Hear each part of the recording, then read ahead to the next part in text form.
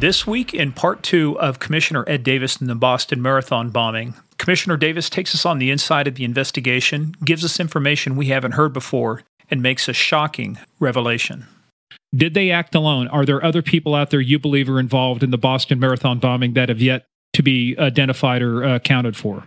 Well, I don't think they acted alone in the construction of that device. As to who did that and what kind of evidence you have on it, I'll leave that up to the people that are doing the follow-on investigation.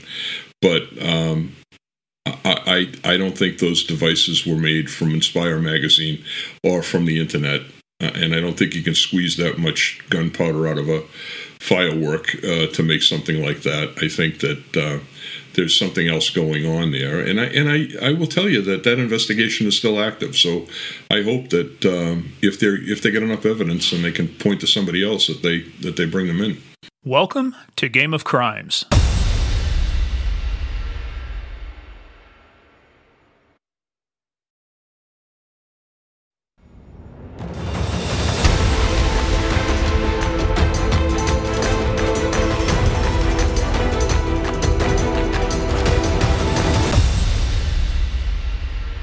They also had internal meetings and came to the conclusion that since the FSB was a hostile foreign intelligence service, they couldn't put complete credence in what they were being told. But Ed, that leads in later then to with the CIA too, getting the same information, and they provided the information to the National Counterterrorism Center, what they call the NCTC. And this Tamerlan ended up being watch listed on and let me tell you, this is the thing that drove me nuts when I was working down at Justice on Information Sharing, and we were talking about 9/11.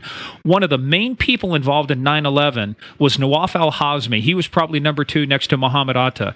He was stopped in April of 2001, written a traffic ticket by the Oklahoma Highway Patrol. In August, he was put on a watch list. The only problem is he's already in the country. We missed the opportunity to connect the dots. And so I see him now being put on 2 watch lists. I mean, if you put somebody on a watch list, there has to be at least some because I worked on consolidation of the terrorist watch lists down at the Department of Homeland Security when there used to be 25 and 28 and it was really unwieldy. You got to bring it down to a small set.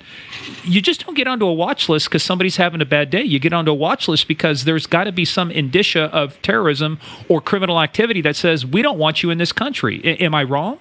No, you're right. And I don't know how these things can happen. It makes no sense to me. Well, because on the 10th anniversary of 9/11, there's a triple homicide, and Tamerlan's a suspect in that. Give us just some details on that. Well, this homicide happened in Middlesex County. Jerry Leone was the DA there. Tommy Sullivan was a trooper assigned to the case. I know both men. They're both very good investigators. And it was a case that I remember hearing about it because it was so bizarre in nature. There were 3 individuals who were stabbed to death, and it was a gory, ugly scene. And when the police got there, they found marijuana sprinkled over the victims, which is a clear indicator that there's a drug nexus to the incident. And there's probably an organized criminal group involved in that's sending a message out not only to the poor victims who were murdered, but also to anyone who associated with them. When we've seen this before, we've seen people do this before, just to send a warning that either I or we are a group to be reckoned with, and so that's what we thought at the time, but. We thought that it would be a marijuana dealer, and I had a double homicide a couple of years before of 2 young brothers who were murdered by over a marijuana deal, but it was by a drug dealer that was dealing heroin and cocaine and was heavily involved in these things. So I thought it was going to be a repeat of what I had seen. I didn't expect a nexus to terrorism on that. I don't think any of the people that were investigating it did either. Because just when you put the dates, right, so September of 2011, you got the triple homicide. You've also got he's added now to the terrorism watch list. He's added to the terrorist watch list. But it's 4 months later that really is kind of one of the things when we talked about this. So folks know that I'm not ambushing you with stuff. We actually said, here's what we want to talk about. So January now, Tamerlan is able now, he's not a U.S. citizen, does not have a passport, is able to go from Boston's Logan Airport, connect through JFK, and go to Russia and come back into the country. And he's on 2 terrorist watch lists, and he's A, gets out without a passport, and B, doesn't get stopped. Is there a broken system here, Ed, or is this there's speculation and talk is that Tamerlan was a high level source, maybe for the FBI, maybe for somebody else? So no one has told me that that's the case. I would certainly never say it couldn't be. Anything can be the case. I pursued this and talked to federal authorities on how that could happen. And the explanation I got was that they had misspelled his name and it didn't hit on the watch list. I at that time, I knew that members of Congress were focused on this and were pursuing it through hearings. The Inspector General's Office of Justice and DHS had talked to me. They were looking into it. So I just took that explanation at face value and hoped that the people that actually were charged with the responsibility to find out what happened here would sufficiently report out on that. I haven't heard anything beyond the fact that, we spelled the name wrong. You can't tell me it's to defeat a sophisticated system we spent billions of dollars building that all it takes is to alter your last name and you can defeat the system. Right. Yeah. I mean, when you're doing ancestral research, there are sound-alike systems that you can use when you don't have a name. I don't understand it either. But you're being quite diplomatic, Ed, which is the politician in you coming out. So we promise not to. We're done beating this. We don't want to beat the dead horse. I mean, we're done with this because what we want to do is set the stage. Because he comes back in January 2012. He leaves February 6th, though. Of 2013, he's come back into the country at some point later, and this is when the preparations start for building the bomb. And there's a couple things I want to talk about. There's been a lot of information that says there's an Al Qaeda magazine called Inspire that actually used to be physically published out of a place in North Carolina, but the website had a recipe for how to make your own, basically a do-it-yourself pressure cooker bomb. And some of the information said it was supposed to come out of this, but in any event, he's got to start buying these basically mortars, and we say mortars from a fireworks standpoint, 8 pounds of black powder explosives out of Seabrook, New Hampshire, just not too far north of there, right? So we've got black powder now, right? And then they also they get 2 9mm handguns. They go out and practice to the range. But here's the one thing I don't understand. This is April 14th now. They build this bomb, they build it for some reason, but they don't get, at least the information I have, and tell me if it's wrong. It says that they don't receive until April 14th by mail the electronic components to be used in making the IEDs. He had ordered them over the internet. Is that information correct? I am not aware of that particular fact. I know that they got the bombs put together faster than they thought they would, and they had originally targeted the July 4th event on the Esplanade for the attack. But they had the bombs assembled earlier, and they looked at the calendar and saw that this was an event that they could pick, and that's the only information I have as to when the ATF took care of that investigation, and I was never briefed in on those details. Yeah, because I am not. Well, just being a cop too, you always look at stuff and you go, you have to follow the facts, right? You just can't go on emotion. You follow the facts, but one of the facts is, unless this guy got some sophisticated training, which is Tamerlan, because he's the only one that really traveled. Dzhokhar is not the brightest bulb in the closet when it comes to doing this stuff.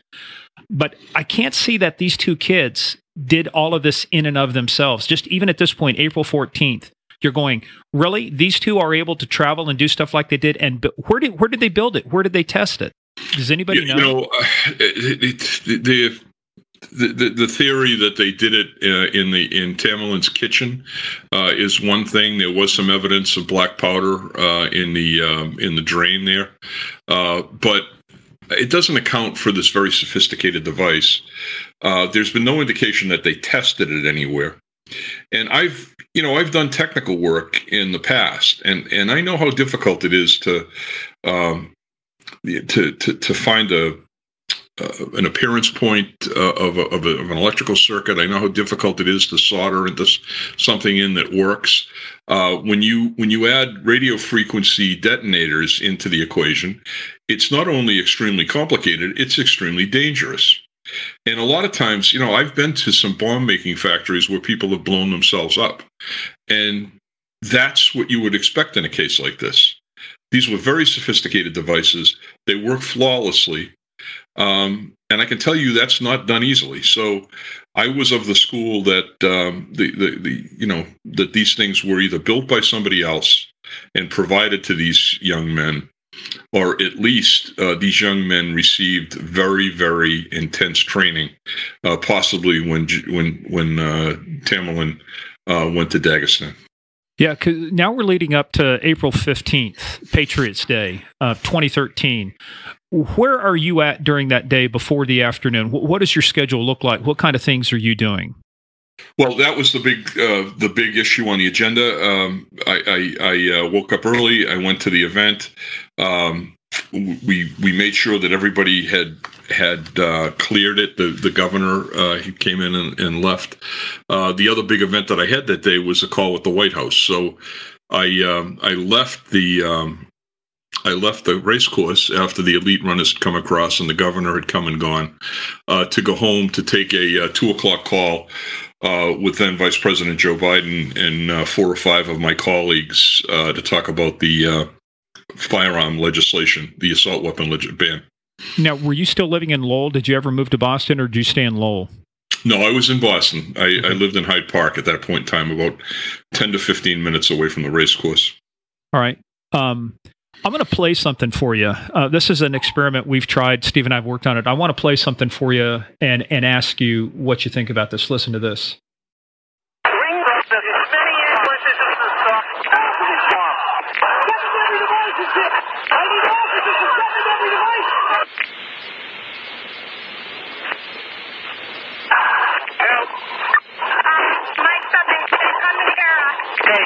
Units, stay off the air. Units, stay off the air. Just make your way over there. All units, stay off the air and make your way over there.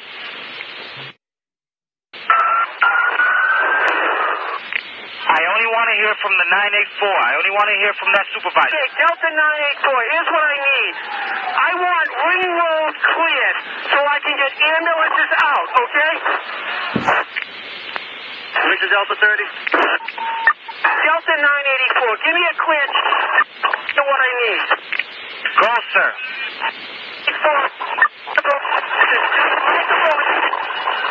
I need as many as you can give me. I want ring road cleared, ambulances in and out on ring.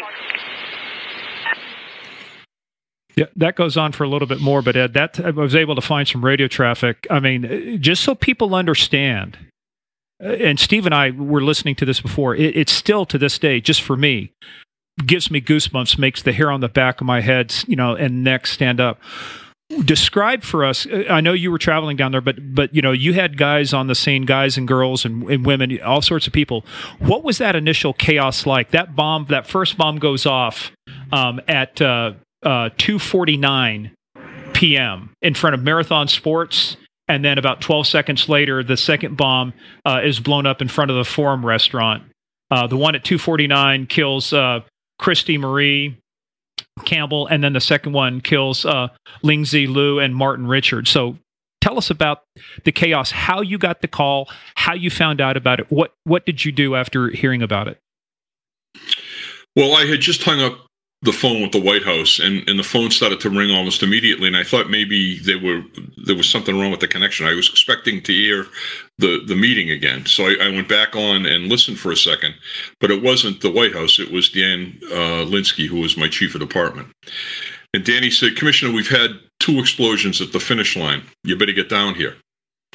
And I said, okay, Danny, what kind of explosions? And the reason I asked that is because we've had electrical explosions in that area before, and that's what I thought it might be. I was hoping it would be that. He said, it's not electrical, Commissioner.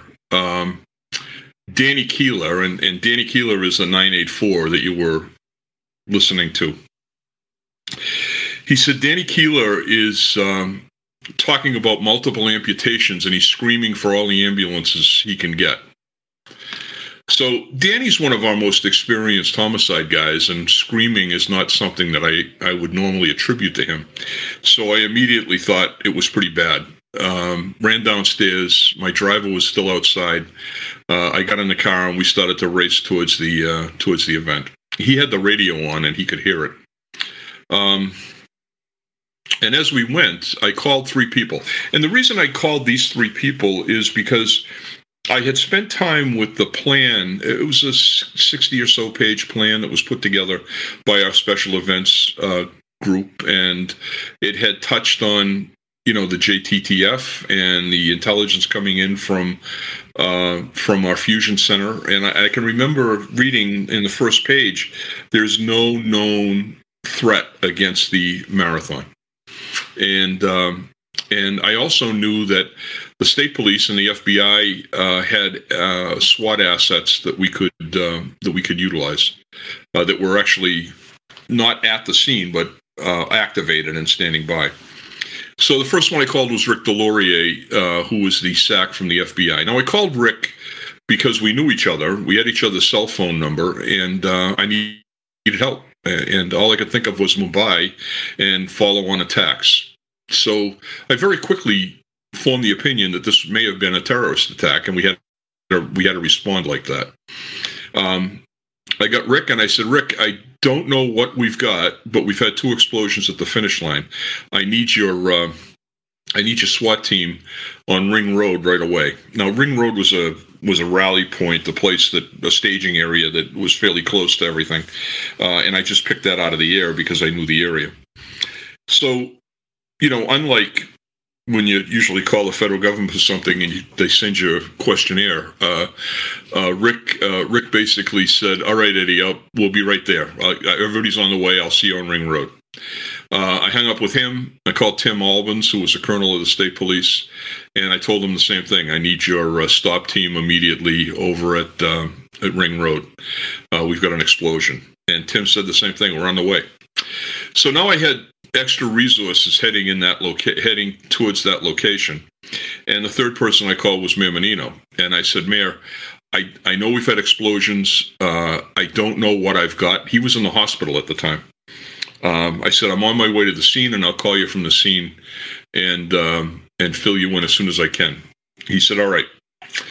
So I headed down there, and when I got to the Northeastern Station by Ruggles Square on Huntington Avenue, I saw these 2 people step off the train, a man and a woman, and they were both crying, and they embraced each other. And I thought to myself, shit, that looks like 9/11, the stuff that I saw, in New York. So I thought we might be in for a bad one here. I didn't realize how bad it was at that point in time. I got to the scene, and coincidentally, Ring Road, at the very end of Ring Road, is the Forum Restaurant. So where I was calling the SWAT team to respond and where I went to stage myself happened to be at the seat of the second blast. We drove down the end of Ring Road. I stepped out onto Boylston Street, and as I stepped out, I could feel shrapnel under my feet. And so as soon as I looked down and saw what that was, I realized that these were anti-personnel devices. So I knew at that point in time we'd been attacked. How long did it take you to get from your house at Hyde Park to the scene? How long? Yeah. Yeah, about 10 minutes, lights and siren. Yeah. Okay. The ambulances were still on scene. They were still leaving. I walked across the street and I saw the bodies of Lindsay Lou and Martin Richard on the ground at the second bombing site. And so I knew that not only we had bad injuries, but we also had bodies, and this was going to be an international incident. And, I paused a second because I thought to myself, I understand the ramifications of this. And so I thought, all right, what do I do now? But I remembered thinking, we had a great plan. We had spent time on this. We didn't know what was going to happen. We should have stopped it, but we didn't. And now it was really important to urgently pursue the people responsible for this and get them wrapped up. Ed, hold on for a second. You said we should have stopped this. You had no threat intelligence. The information about the Tsarnaevs had not been given to you. It wasn't in the fusion center. I don't want to, call you out on something, but it's like, but how could you have possibly stopped this? With thousands and thousands of people down there, there was zero threat intelligence to say somebody was going to blow up 2 pressure cooker bombs that day. Right, and I'm not trying to be dramatic here. I just think that it's our responsibility to stop anything that might happen like this, and so in some ways, when you don't stop it, it's a failure, even if it's explainable. So this was an explainable failure, but a failure nonetheless, and it was exacerbated by the fact that we did have information on these guys that wasn't shared with us. Now, we were working a terrorist case the year before that. And on July 4th, the terrorist who was planning on, he's since been arrested and prosecuted, so I can talk about it, but at the time it was top secret. The terrorist was planning on flying a drone into the Pentagon. And we had been negotiating with him and FBI undercovers, and it was an active federal case. We made a decision to follow him on July 4th because we had all of these events in downtown Boston, and we were afraid that he might change his plans. So that's exactly what we would have done had we known that these 2 guys were a threat, but we didn't. So it was a missed opportunity.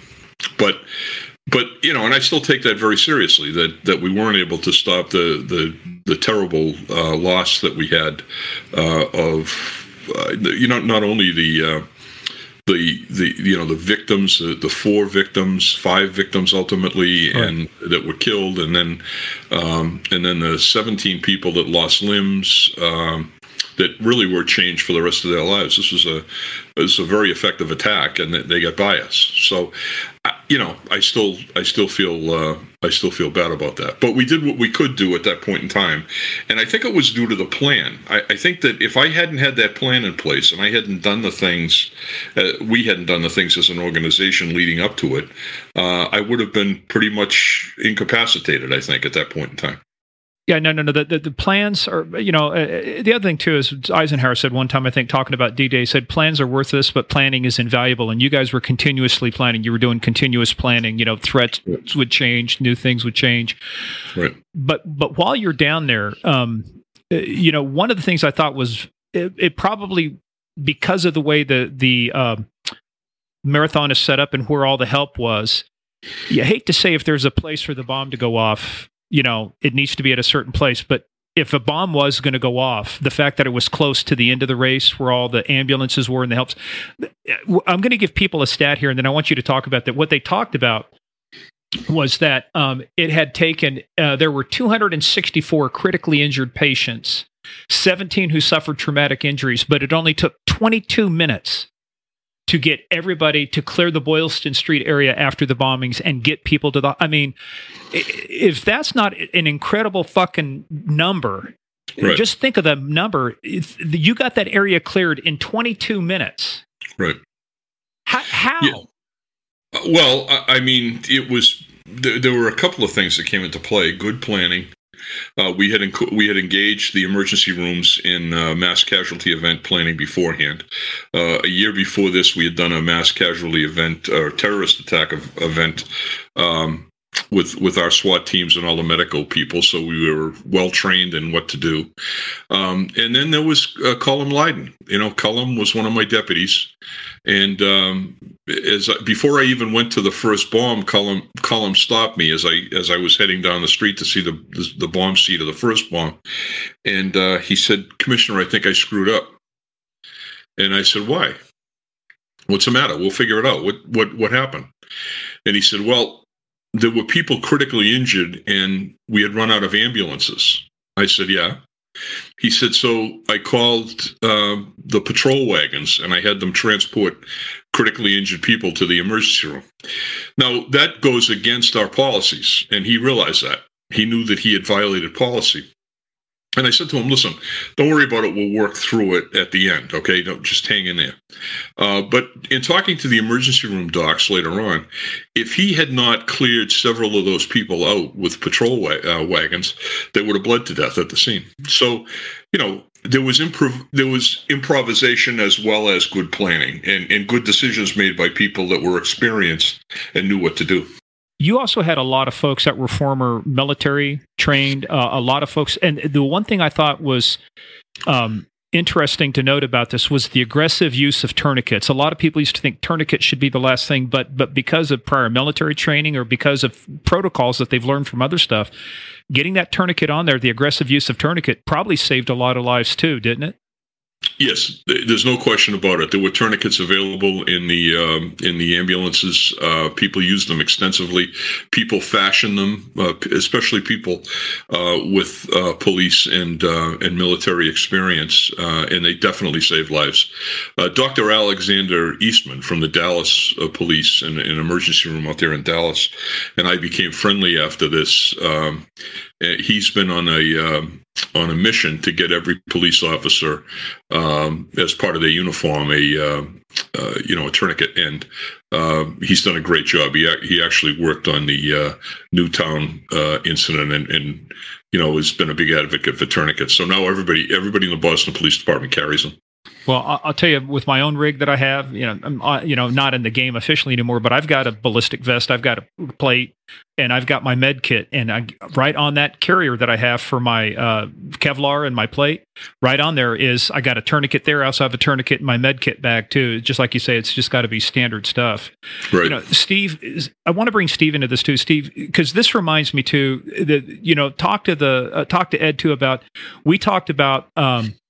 The Centro 93 bombing, and you were down there in Colombia when that happened. This almost sounds eerily like what Pablo pulled, with bombing innocent citizens down there. Same kind of thing.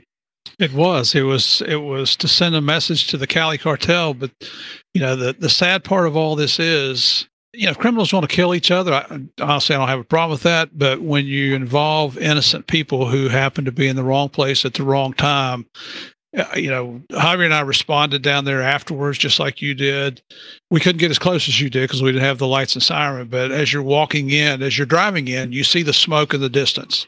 And then as you get closer, you hear the sirens. And then when you get out and you start approaching on foot, you start hear moaning and wailing and people screaming for help. And it's almost overwhelming. And then, just to get graphic for a second, just to relate to people that never see this kind of thing or never exposed to it, you start to see body parts, and then the closer you get, the worse it gets. You see the proverbial policeman, fireman carrying the lifeless body of a small child. It's things that just stick with you the rest of your life. It every time it renews your resolve to do your job, because it's, law enforcement doesn't take it lightly. You can tell, just listening to your stories, Ed, you get a little more forceful in your discussion here as you're talking about it. You can tell it still has an effect on you all these years later. We're talking, 2013. Yeah. And here we are in 21, and it just never goes away. No, it doesn't. Walk through your next set of actions. You're down there, like you said, you feel the shrapnel underneath your feet. You've got the plan in place. Let me ask you, on that plan, was any of it, did you guys ever game out the fact that you might have a bomb or two go off at the finish line during the marathon? Or was that one of the scenarios considered? No, we had never, the marathon had a contingency plan for a second finish line, right? So they had it all measured out.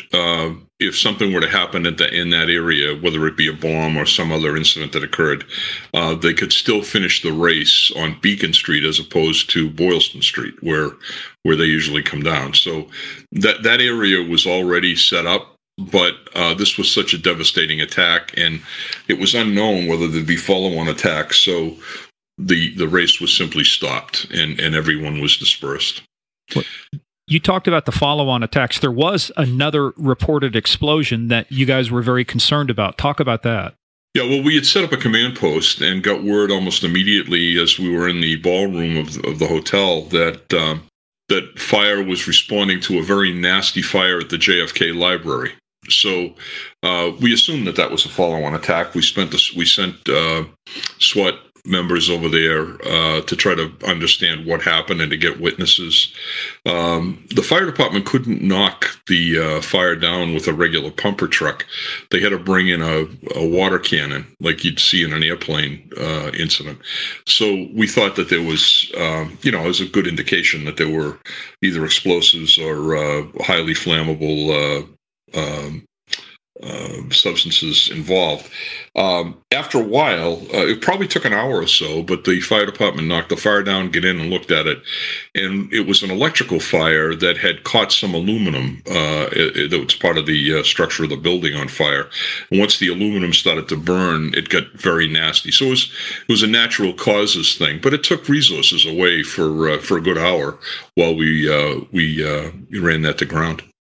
Yeah, well, thank God it wasn't, because like you say, that the more scenes you have to work and the more things you have to do, the more your resources get split up.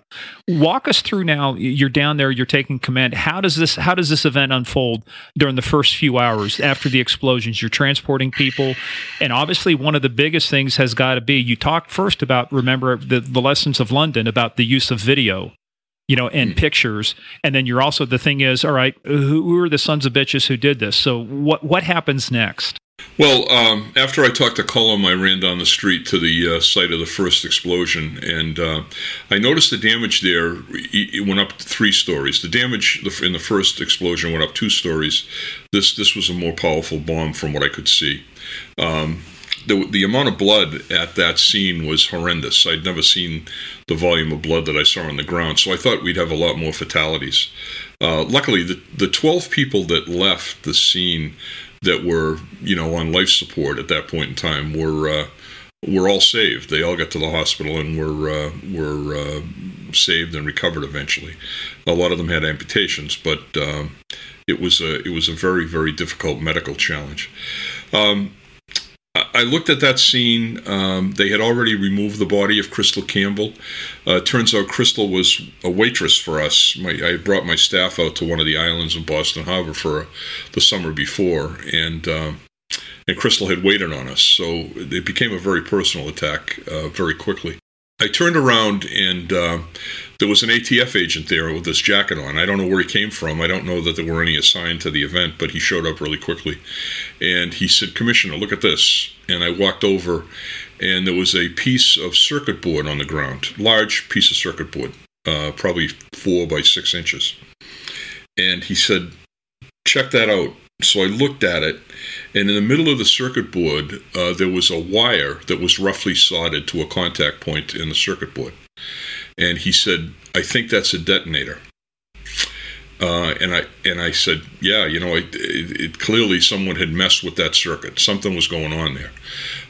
As it turned out, that was a detonator. It was one of the pieces of the remote control car that they used to set off these devices. I started to walk back to Ring Road, where all my team was assembling, and I ran into Sergeant Chris Conley. Chris was on his hands and knees in the middle of Boylston Street, and he's wearing nothing but BDUs. He doesn't have any protective equipment on. Chris, I know to be the head of the bomb squad, and he's got a razor knife, and he's cutting into a backpack. And I said, "Chris, what are you doing?" And he said, "Commissioner, I'm trying to clear the course here for responding people." In other words, there's always follow-on attacks, or they're frequently follow-on attacks. And what I hadn't prepared for, and I remember when I went to Singapore, this became a big issue for them. They hadn't thought of it either. People drop their bags when they run. When they're really afraid, they just drop everything and run like hell. And so the whole race course was strewn with empty, backpacks and purses and things like that. And so Chris's job really was to do what he called something the Israelis taught him, which is slash and tag. Cut into the bag, make sure there's no explosives in it, and then tag it so it's clear and you can safely work in that area.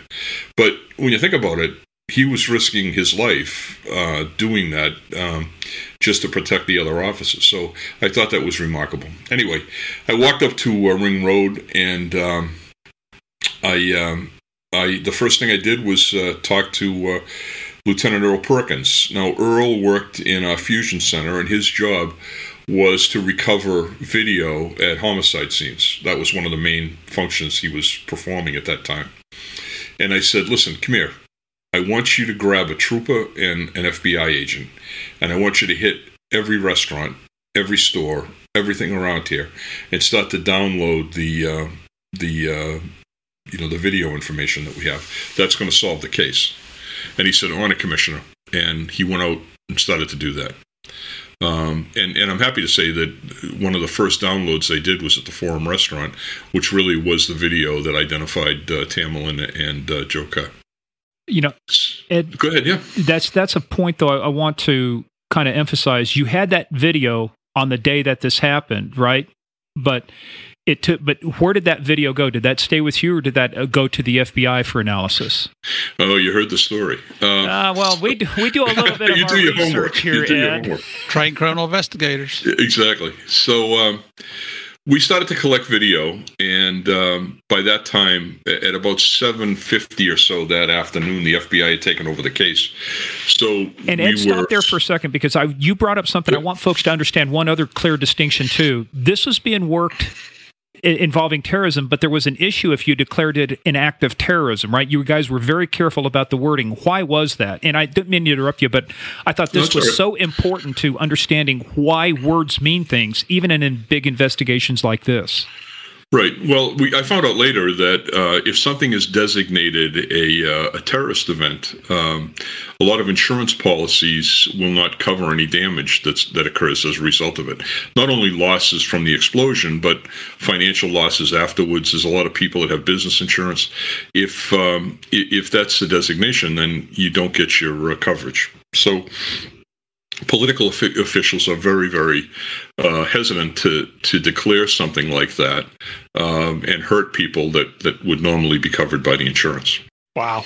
I never knew that till you told us that during our pre-call. I knew about floods. You look in floodplains or certain stuff, but I never knew that, about the terrorism stuff, because now it victimizes them all over again. They didn't set the bomb off, and now they don't get coverage. But, we were talking now, so about 7 o'clock that night, the FBI comes in, and you had mentioned, too, before, is that there's always this hesitation sometimes. Well, the feds came in and take over, but like you told us earlier, you really actually welcomed the FBI to come in and head this up. What happened? Why were you so glad to have them on board, and what happened starting at 7 o'clock that night, and we started talking about the evidence here? Yeah, well, a few things. One is that this is a massive undertaking. I had a city to police of, 650,000 people, 50 square miles. We were taking calls. We had the largest crime scene that we had ever processed. It was like 20 blocks long. It had to be secured 24/7. We had a significant number of people engaged in the pursuit of these two bad guys. And so the first federal official that stepped up was the general from the National Guard. And he said, Eddie, I knew him, he was a tremendous guy. I'd worked with him on a bunch of different things. And he said, do you need any troops? And I said, yeah, how many can you get me? And he said, I can have, I think it was 1,800. It was around 2,000. I can have them here by 7 o'clock tonight. And I started thinking about it. Now, it's kind of a big deal to call military into your city, but I had all those responsibilities, and I said, "Yeah, General, let's get them here." So he brought them in, and they were the ones that secured the crime scene for us, so that we could go on to other things. But the bottom line was, it was pretty clear to me right after I stepped on the ground that this was a terrorist attack. That's the only thing it certainly wasn't organized crime. It wasn't some bad guy that I could see. And the reason I thought that is because it really required two people to set off two bombs at that distance away from each other. So I knew that there was a conspiracy. And I thought, I'm certainly familiar with the legislation after 9/11, so I know it would go their way eventually. But they had to have internal debates and conversations with the Attorney General. Eric Holder called me in the command post. Bob Mueller, Eric Holder was the Attorney General. Bob Mueller was the FBI director. The vice president called back. Joe Biden called me personally and, said, I can't believe this happened right after we were talking, and we had that conversation. And then President Obama called the mayor. So the federal government responded very quickly. But the point about the FBI is that, I was looking for all the help I could get. I was happy they stepped up because I thought it was their responsibility, not legislatively, but basically legally by statute that they were supposed to lead terrorist investigations. Right. Yeah. So it was just I expected it to happen.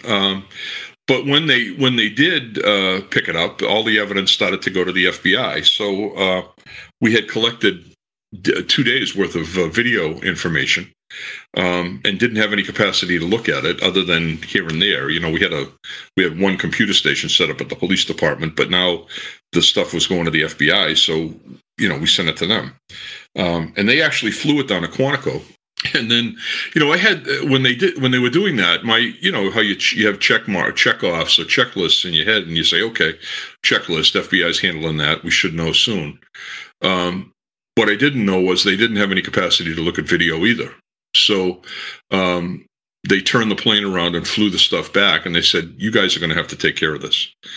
So it was at that point that we teamed up with them and set up Black Falcon Terminal as it was already an evidence catchment site. We were laying out evidence there, just like you would in a plane crash, of where different things were found at the scene.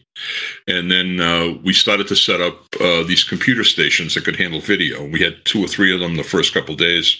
Eventually, there were like a dozen of them that were going around the clock processing the information. So it took a couple of days of the video being shipped to Washington, shipped back, and then being reviewed at the Black Falcon facility before I got the call on Wednesday from Rick Delorier and my representative at the task force that they had found a picture of the guy and I should get right over to FBI headquarters. Say that again. They had found a picture of the guy. This was on the Monday. Or no, it was Wednesday or Thursday. Okay, Wednesday. What day did the president arrived?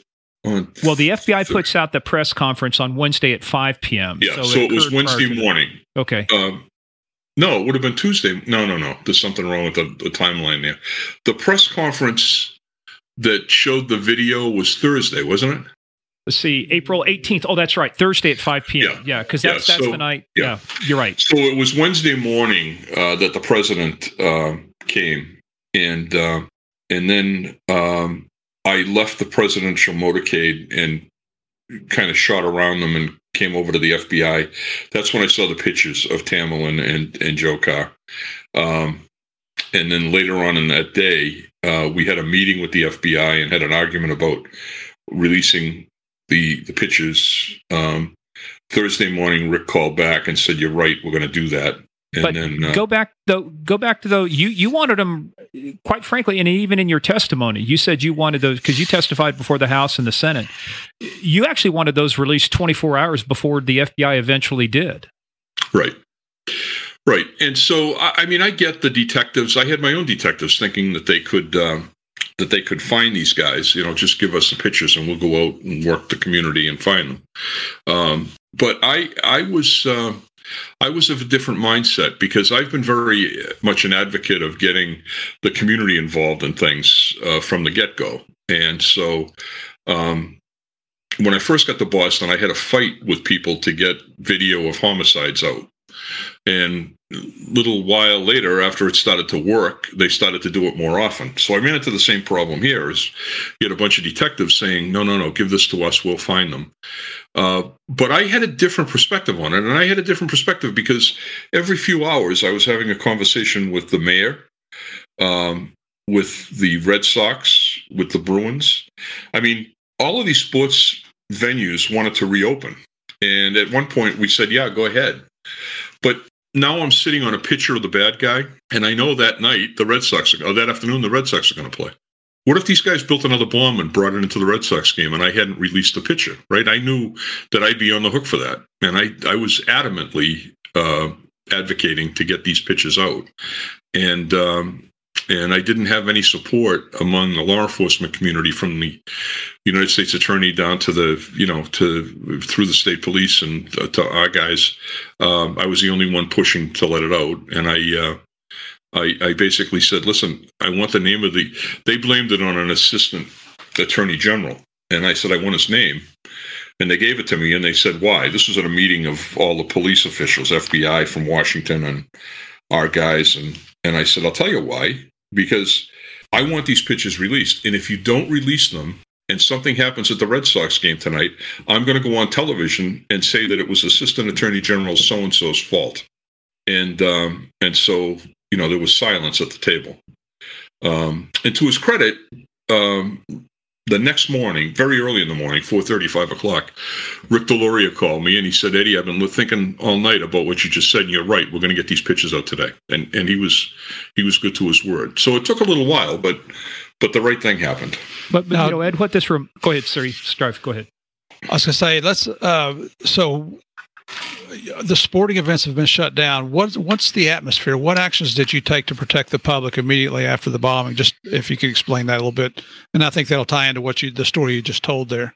Yeah, well, we locked everything down around the crime scene. It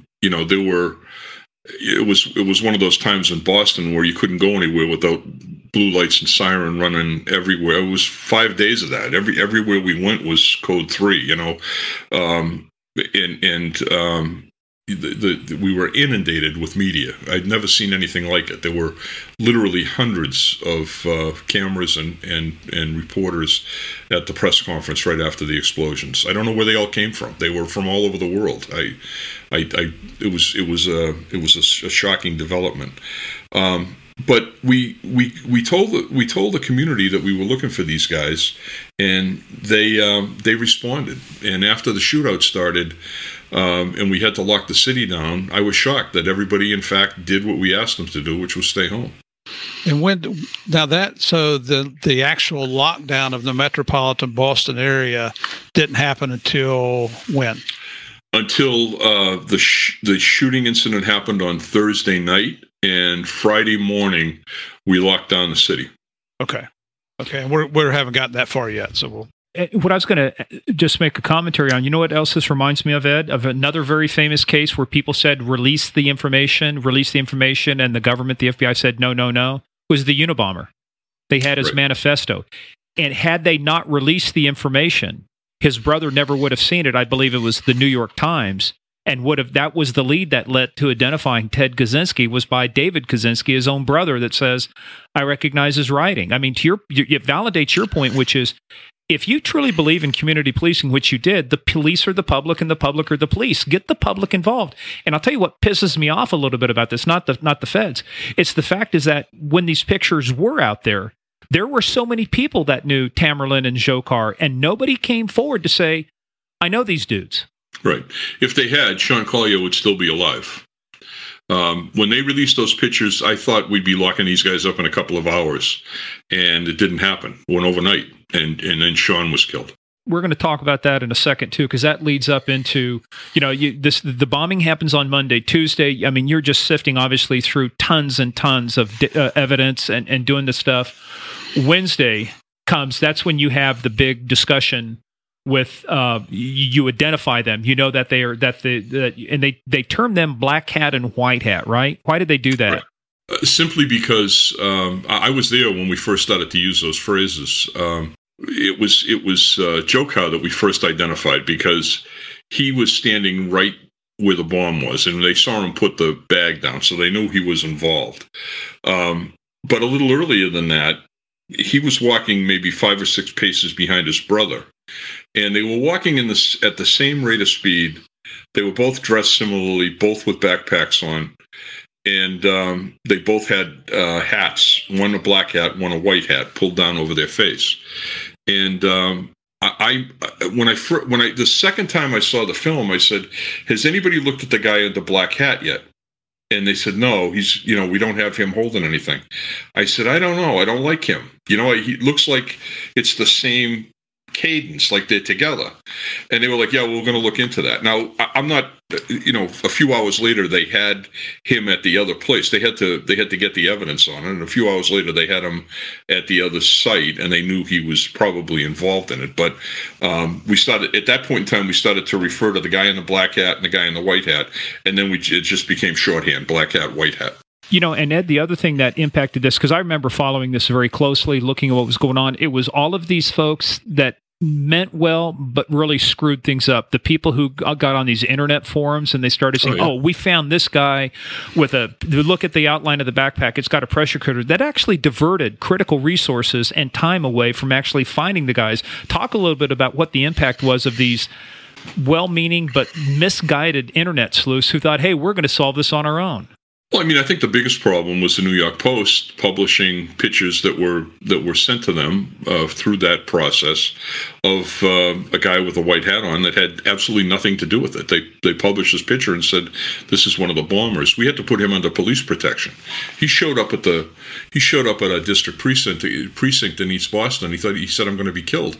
So we had to cover them, and the Post paid dearly for that mistake, So there was that incident, but the other one was not only just good-meaning people that were doing it wrong, but there were people that actually photoshopped a satchel bomb or a sack in front of where the actual bomb went off. So there was a video scan of Boylston Street, and they showed it to me, and there's a bag with handles on it.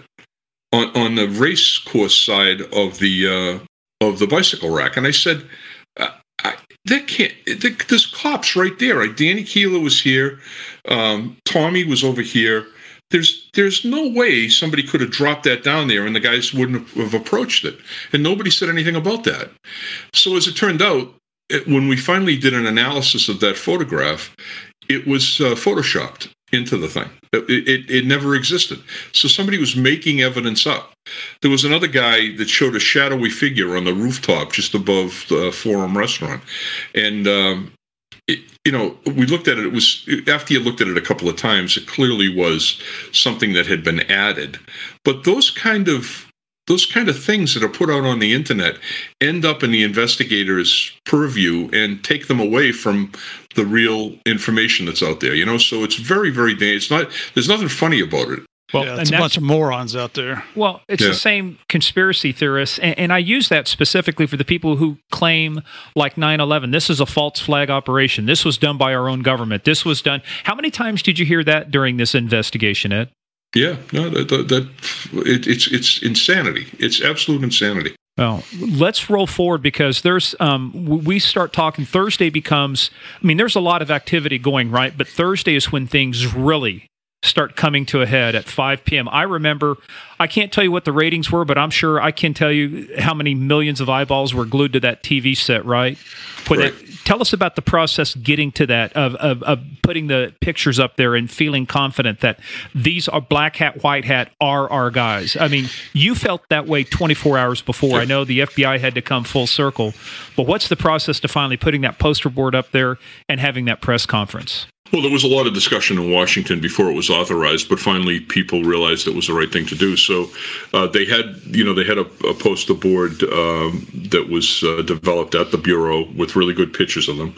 Rick DeLaurier ran the press conference. All of the partners were there at a hotel in the Back Bay, and we had again hundreds of media.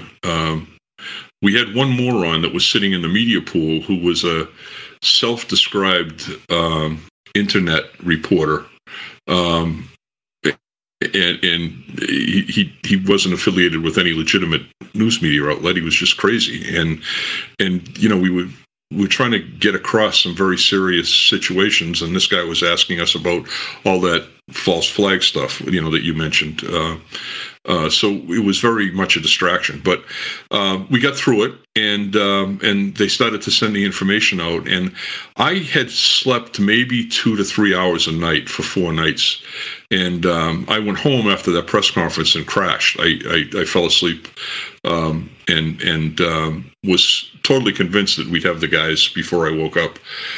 We didn't have them. We had a police officer murdered, and that was the call that I got. Let me play something for you here. We'll do 1-and-1 inbound and outbound. Asking something in the McDermott on the North Court side there. They said they see an officer sitting out there. They were just curious to what the noises were. Officer Hotel. Actual call 1, you can respond to 32 Vassar Street. We've received reports of an MIT officer down at that location. Nothing further. 1 copy. 2 copies on the way. A medical responding. Central unit and Alberg, 1 and Alberg. They're receiving calls for shots fired at 32 Vassar Street. Shots fired at 32 Vassar. All in there. G17. 550 to control. Step up, pro, officer down. Reaching. Main and mass. I'm going off on Vassar. 18's on location. You know, I just still to this day, I can't, you know, and we've all been to cop funerals. And this is just my opinion, but this is a death that entirely could have been prevented. The killing of a police officer, a good kid that was about to take a job with Somerville, which, by the way, the chief up there, Steve actually knows, former DEA guy, I think it was Tom Pasquarella, right? He's going to get his job to become, and if the reports are right, he's actually, Sean Collier is actually sharing the photos of the suspects before this incident happens. He's doing his part. He's sharing the information. And I got to tell you, going to cop funerals, you never want to go to those things, but I'm sitting here thinking about this and going back to your words, which ring now, they're eerily prescient, which is, if they had gotten this information out on the 24th, I don't want to do this, well, would it have saved it? But he would have had a hell of a better chance of surviving and being alive right now if that information had been out there 24 hours earlier. Well, hopefully someone would have recognized these guys. We did understand that 2 of their college roommates or buddies realized in a couple of hours that it was them, and they actually made an effort to conceal evidence that was still at Joe Carr's room, some of the fireworks and things. They realized what they were doing, and they were ultimately charged and convicted of conspiracy after the fact. But it's such a needless tragedy, and my whole fear was that I would be sitting on these pitches, and not only somebody going into Fenway Park, but also police. They didn't want to give the information out to police officers, so my guys would be out there without information. It just was potentially stupid. Contacting them and talking to them and not knowing that they're dealing with the Boston bombers. Right. And, it's terrible. It really is. I'm just so happy that Sean actually had the picture. It didn't save his life, but if he hadn't had that picture beforehand, I would have felt personally responsible for it. Yeah. So, but you said you were asleep until you got the call. Tell us about the call. I got a call at about 10:30 that Officer Collier had been killed, and I said, and it was the command post that was calling me, and I said to them, "Is this our guys? Is this the guys we're searching for?" And they were very certain. They said, "No, there was an armed robbery in Cambridge just before this, and I think what happened is Collier ran into the armed robber and got shot." I said, "You're certain about that?" And they said, "Yep." I said, "All right." So I rolled over, and my wife was there, and she said, "What do you mean? A cop? When was the last time a cop was killed in Cambridge?" I said, "It's been years. I don't even know when the last time was." She said, "So you don't think it was this guy? Our guys?" And I said, "Look, they're telling me it was an armed robbery. But she was a better cop than I was at that particular time." So I fell back to sleep, and then about an hour or so later, I got a call again from Dan Linsky, and I picked up the phone, and he said, "Commissioner, they're shooting at us and throwing bombs." So I sat up, having never heard that phrase in police work in my life, and I said, "Where are you, Danny?" He said, "We're in Watertown. We're in a shootout with these guys. It's our guys, and they're throwing bombs at us." Hang on. Listen to this. On units, we have shots fired in the vehicle in question from Cambridge. Last in here, he texted around. Hey, units to assist in Watertown. That's Montgomery texted around with the report of shots fired at officers trying to stop the vehicle. Shots fired in Watertown. Shots fired in Watertown. So all our officers, use caution, monitor the interstate channels. K-22. K-22 in Dexter that have explosives, some type of grenades. They're in between the houses down here. All right, grenades being used. I have it. Keep on calling your unit call signs off, guys. Shots fired, shots fired. Shots fired. Shots fired. Down to false soldiers, David, on the bomb. Loud explosions, loud explosions, loud explosions. Shots fired. What? Right, loud Shots fired. Shots fired. Did you have a grenade going off? And Ed, I didn't mean to insert that in there, but it's like I have never heard that in a radio call before. Grenades, and they're throwing explosives at us. Yeah, neither would I. And when I was talking to Dan, I could hear the gunfire in the background. So nothing in my experience had prepared me for people throwing grenades at us. And in the final analysis, they were grenades. They were 2-inch steel pipe elbows capped at each end and fused. And the EOD guys told me that they were about as powerful as a World War II grenade. And those were the small bombs that were being thrown at them. They had 2 other pressure cooker bombs that they let loose, and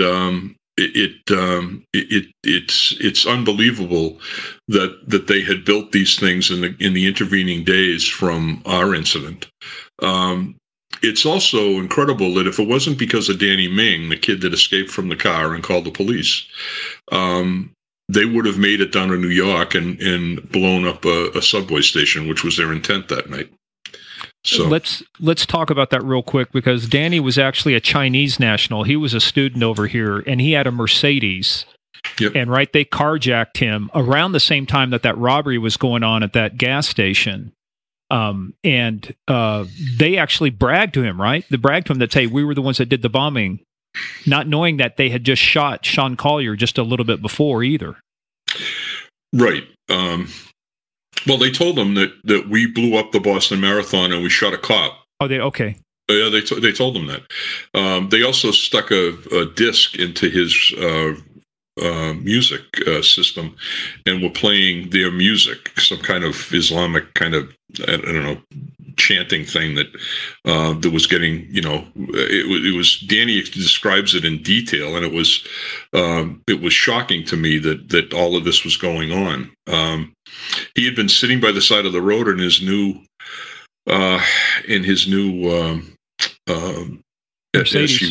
Mercedes SUV, and talking to his parents in China, and he had to hang the phone up because these 2 guys came up, one of them with a gun, stuck it in his face, and told him to drive. But talk about Danny's, even though he's got a language barrier and stuff, his presence of mind, his phone is in there. He leaves his phone in there, but he makes a dash for it, right? When they go into the, I think it was Tamerlan, it goes into the store, and Zhokhar, right, is in the Civic behind them. Right. Yeah, there's two gas stations at the corner of Memorial Drive and Mass Ave in Cambridge.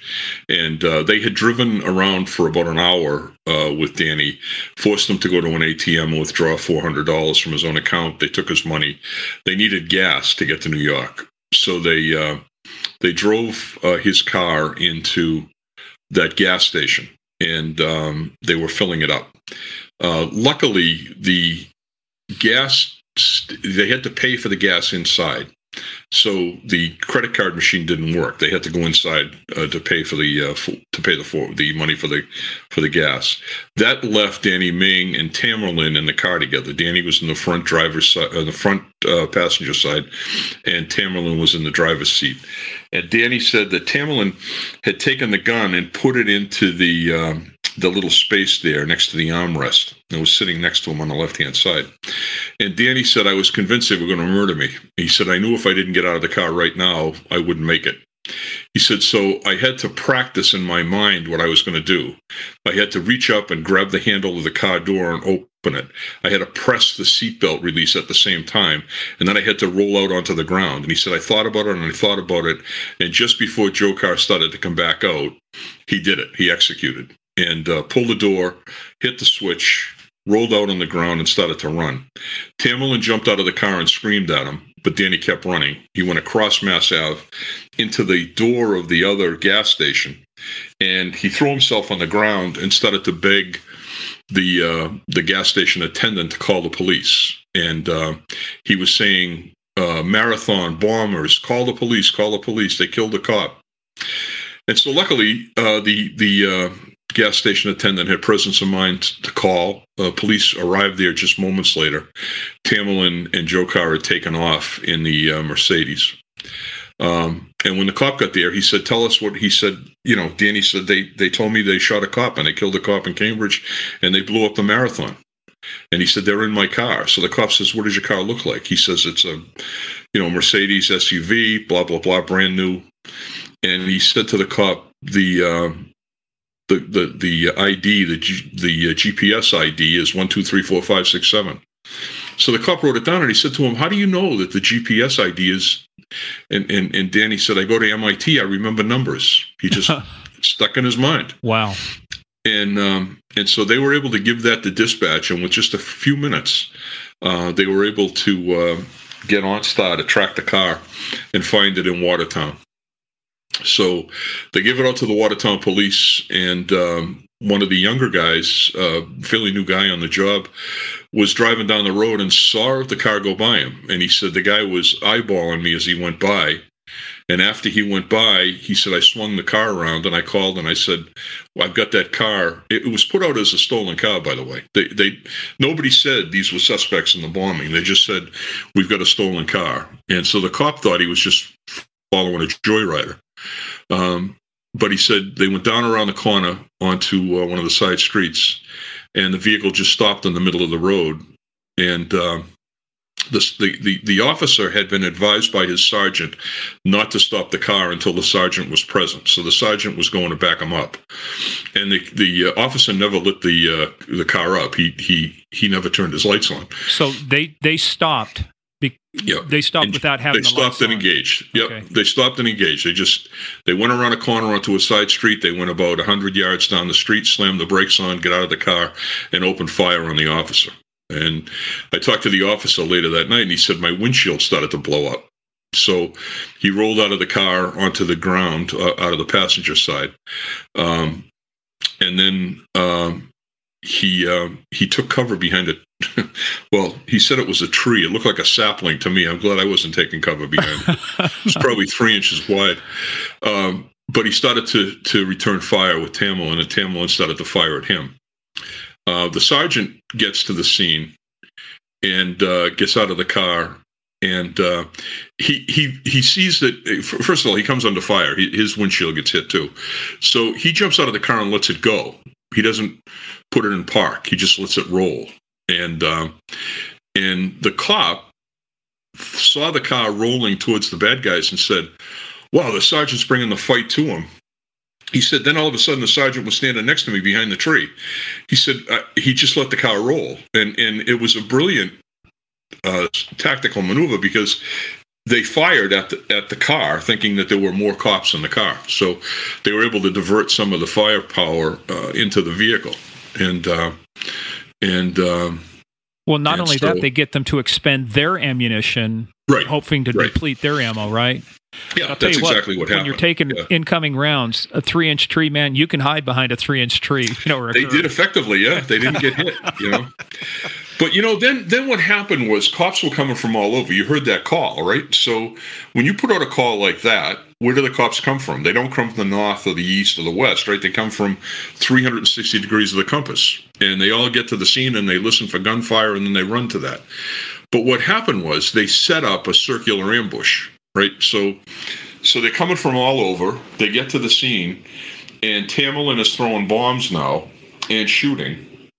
And so guys from all degrees of the compass are firing at Tamerlan, and the bullets are anybody that's been in the military knows that a circular ambush isn't a really good idea, right? Circular firing squad either. Yeah. Yeah, right. So that's when Dick Donahue arrives from the MBTA, and he was one of Sean Collier's classmates and a very good friend of his.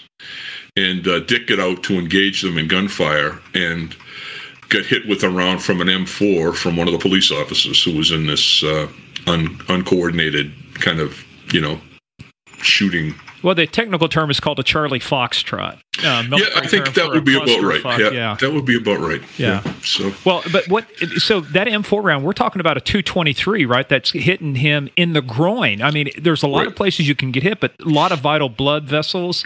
Yeah. I mean, how close does Dick come to buying the farm from that shot? Well, when I got to the scene, I was told he was dead.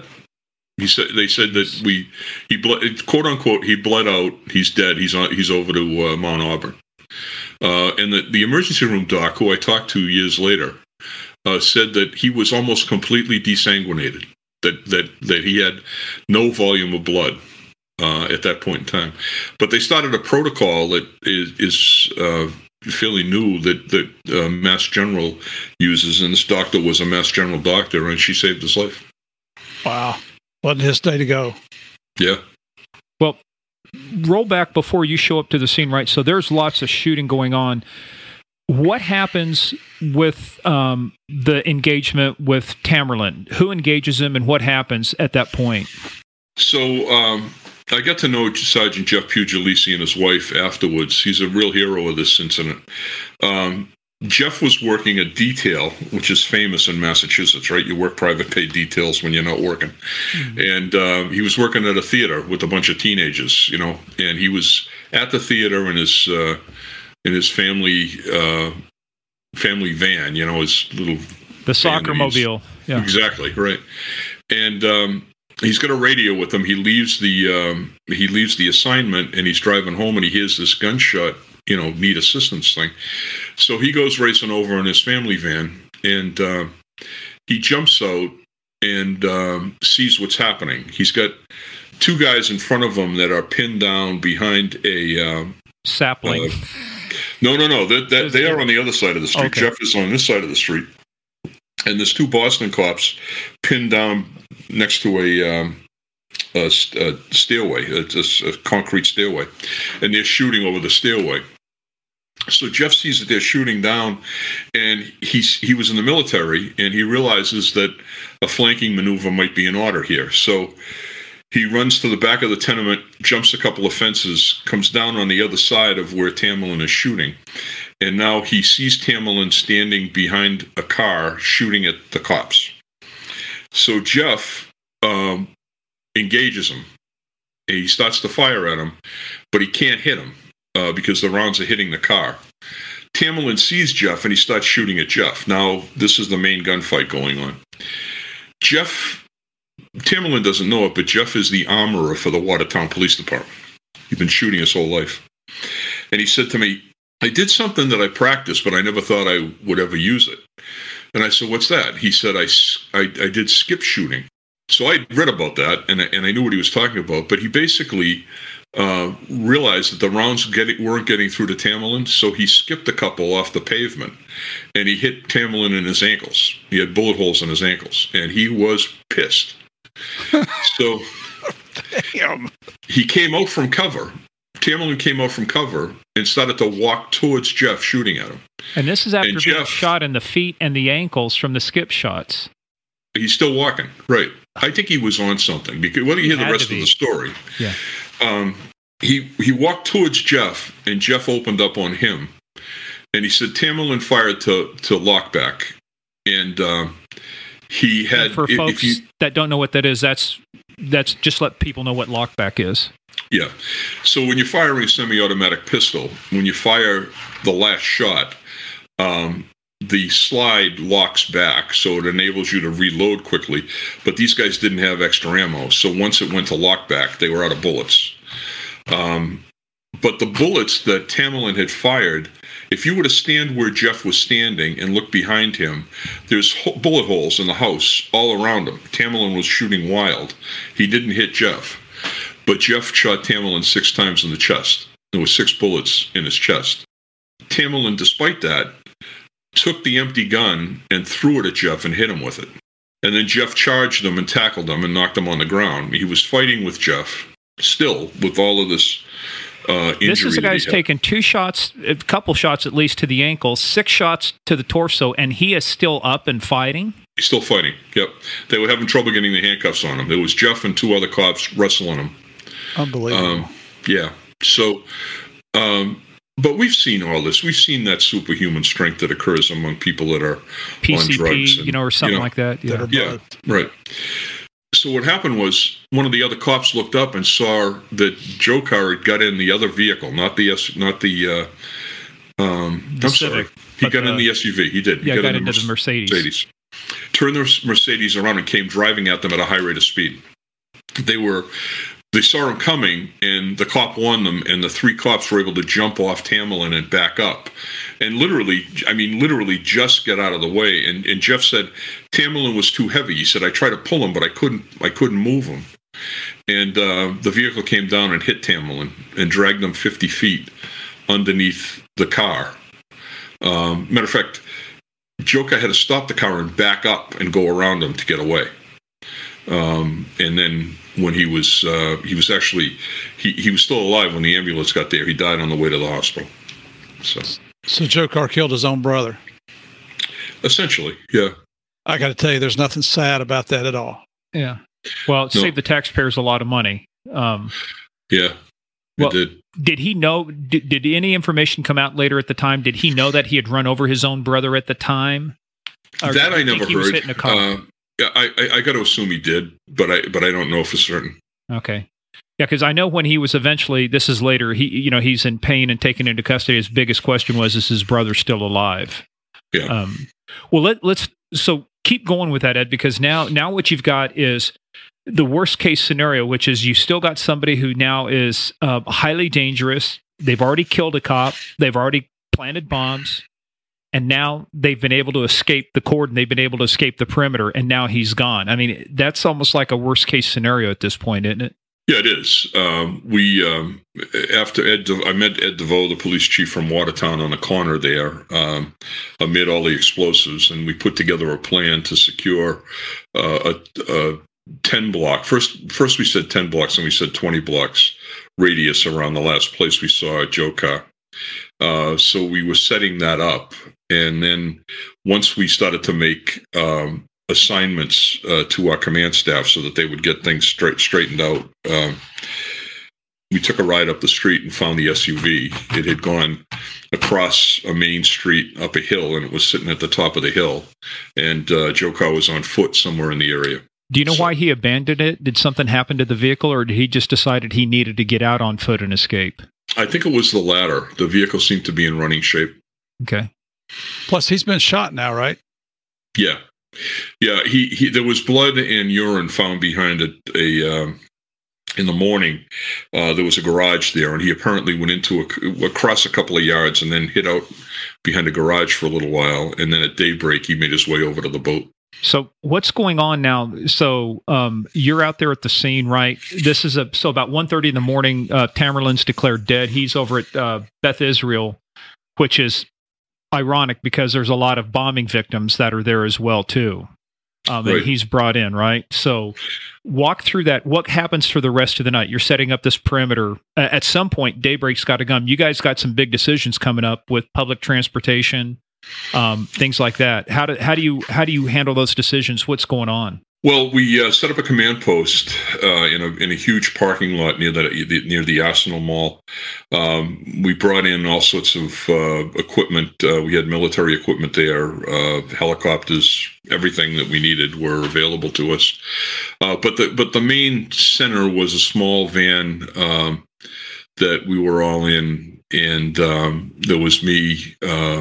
Mayor Menino, Governor Patrick, Rick Delorier from the FBI, the colonel from the state police, all the, and Eddie DeVoe and all the police players. And we sat down with a map and we looked over what we had. And we were getting all kinds of information. We got word that an Uber had picked up a client just after the shootout and taken them to South Station, and there was a train going to New York, and we felt that the guy was probably on the train to New York. So we called the Connecticut State Police and the Railroad Police, and they stopped the train in Stamford, and they searched it. We had reports of people covered in blood over by the U.S. Attorney's Office. We sent people over there. There was a vehicle that we stopped that had suspects in it from Dagestan over on Storrow Drive, and that turned into a big investigation because they thought they had explosives. Turned out to be the explosives were just equipment from Mass Electric that had fallen on the street at the same place where they did the stop. There was a lot of misinformation over the course of those hours, but the key to it was keeping the perimeter tight, and then collapsing the perimeter in with the SWAT teams as we searched. And that's what we did over and over and over again, just slowly eliminating the place where this guy might be. And it went on all day. As it got into the evening, I mean, we had guys fainting who had been up for too long. We had all kinds of challenges, feeding people, getting supplies out to them. The whole logistical issue. I mean, You're back to the National Incident Management System, right? This is really, in a sense, the way you would work a disaster, or a terrorist event. Is people got to be fed, they got to have sleep, they got to have something to drink, right? Toilets, even simple stuff like that. Exactly. Yeah, all the human things that play a role in it. But anyway, it went on all day, and then the president called the governor and said, "I'm concerned about this martial law that you guys have declared there. I think you ought to end it."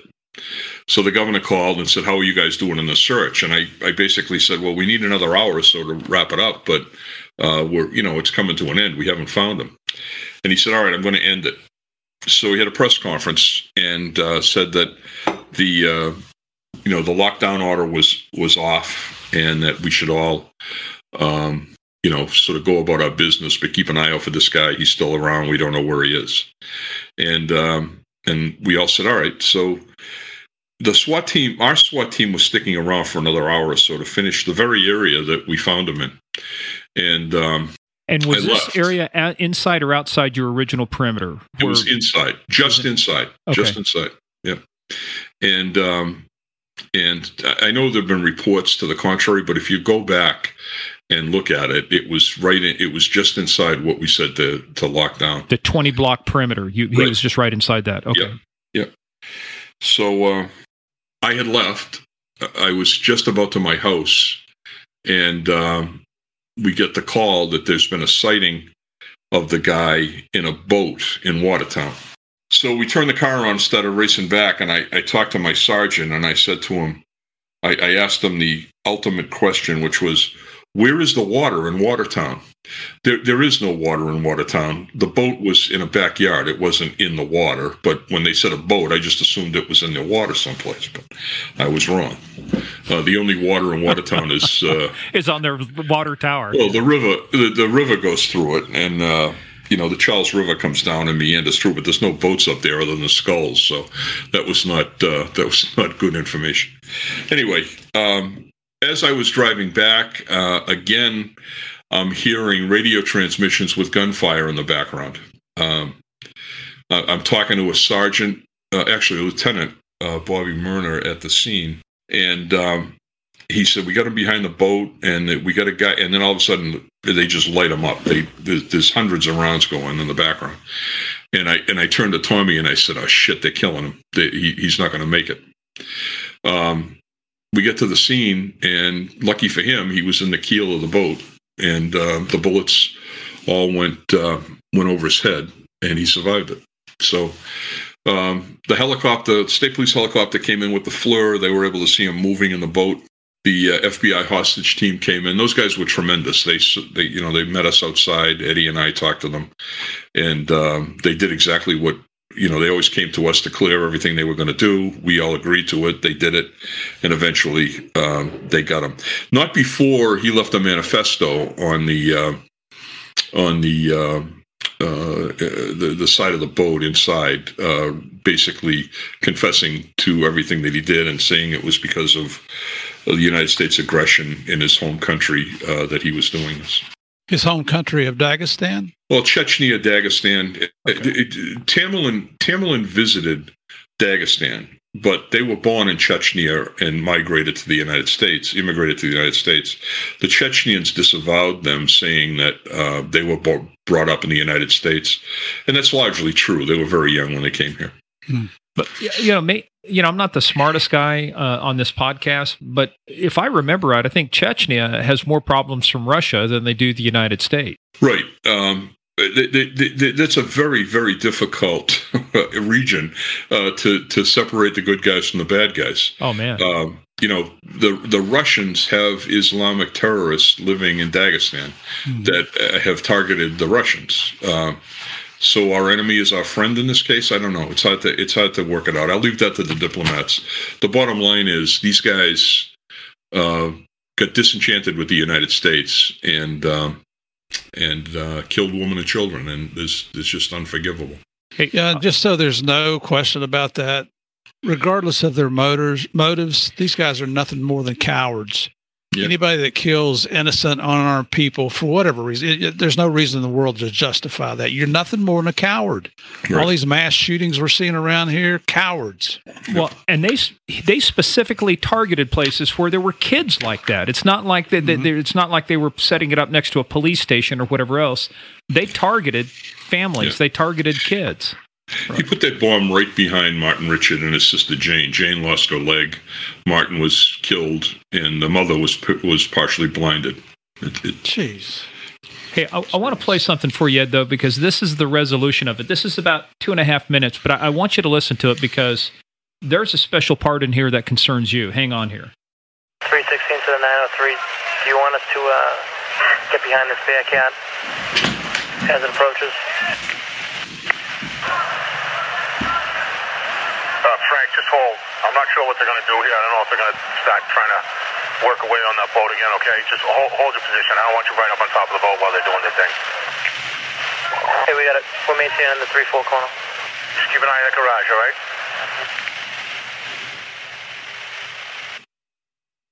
Metro SWAT to command. Subject in custody. Subject in custody. Subject in custody. Hold back. This is still a hot scene. Okay? Hold back. Everyone hold your position. All units, hold your positions. Hold your positions. Still a hot scene. Medic. 961, get the ambulance down here now, please. All right, we need the ambulance down there now. Ambulance down to the road. Go, Charlie 1, come through.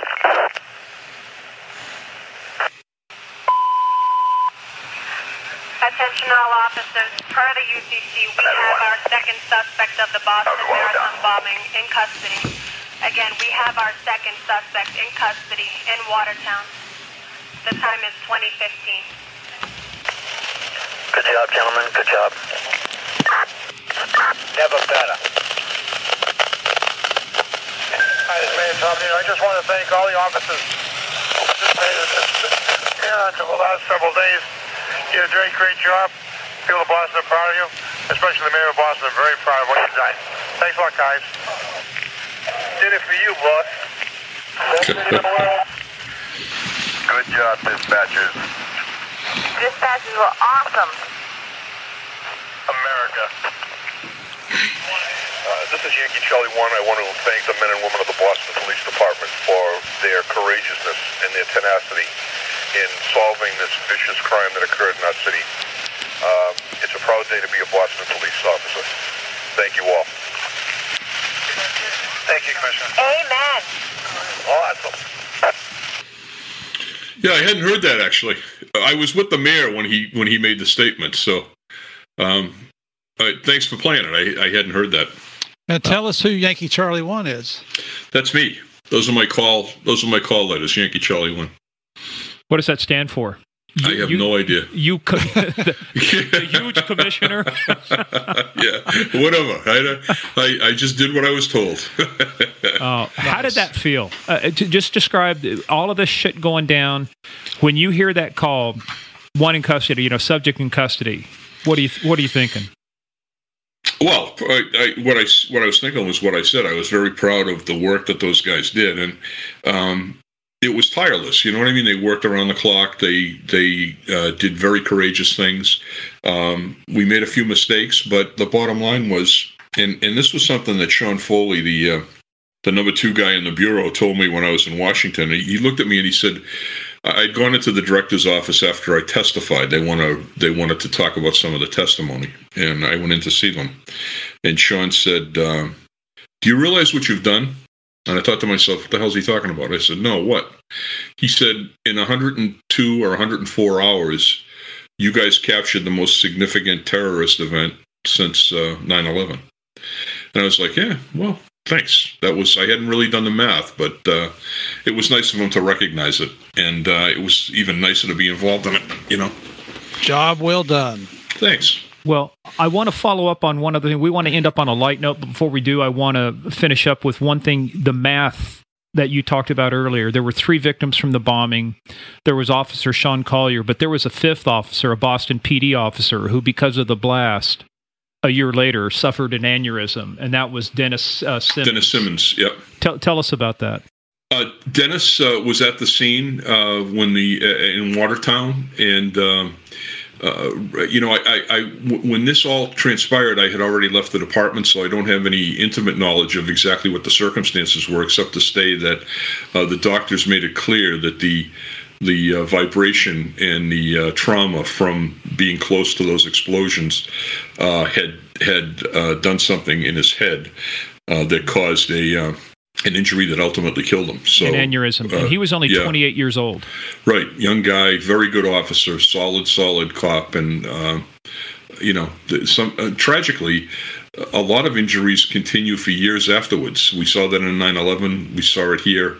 Things like hearing loss that some people are still dealing with, tinnitus, small things, but still life-changing, really.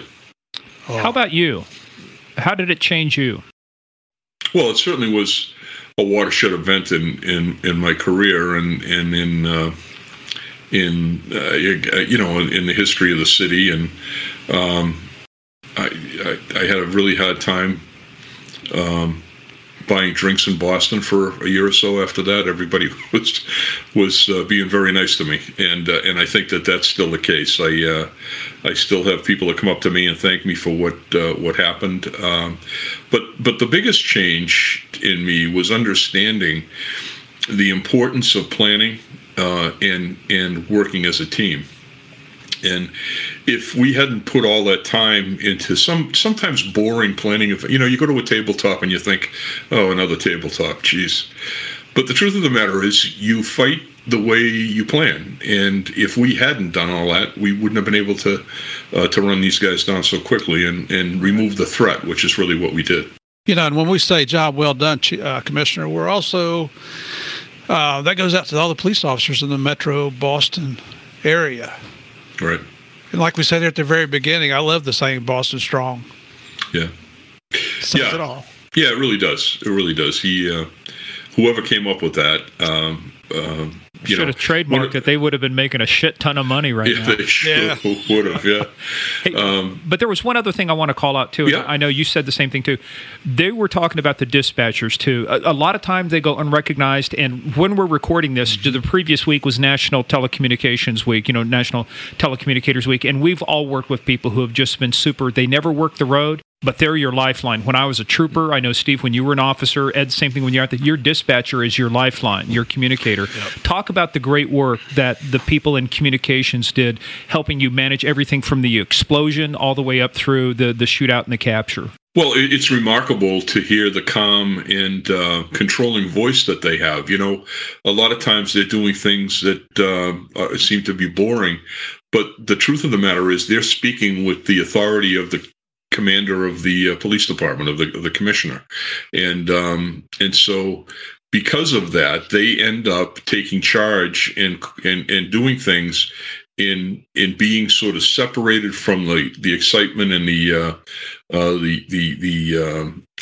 danger on the street.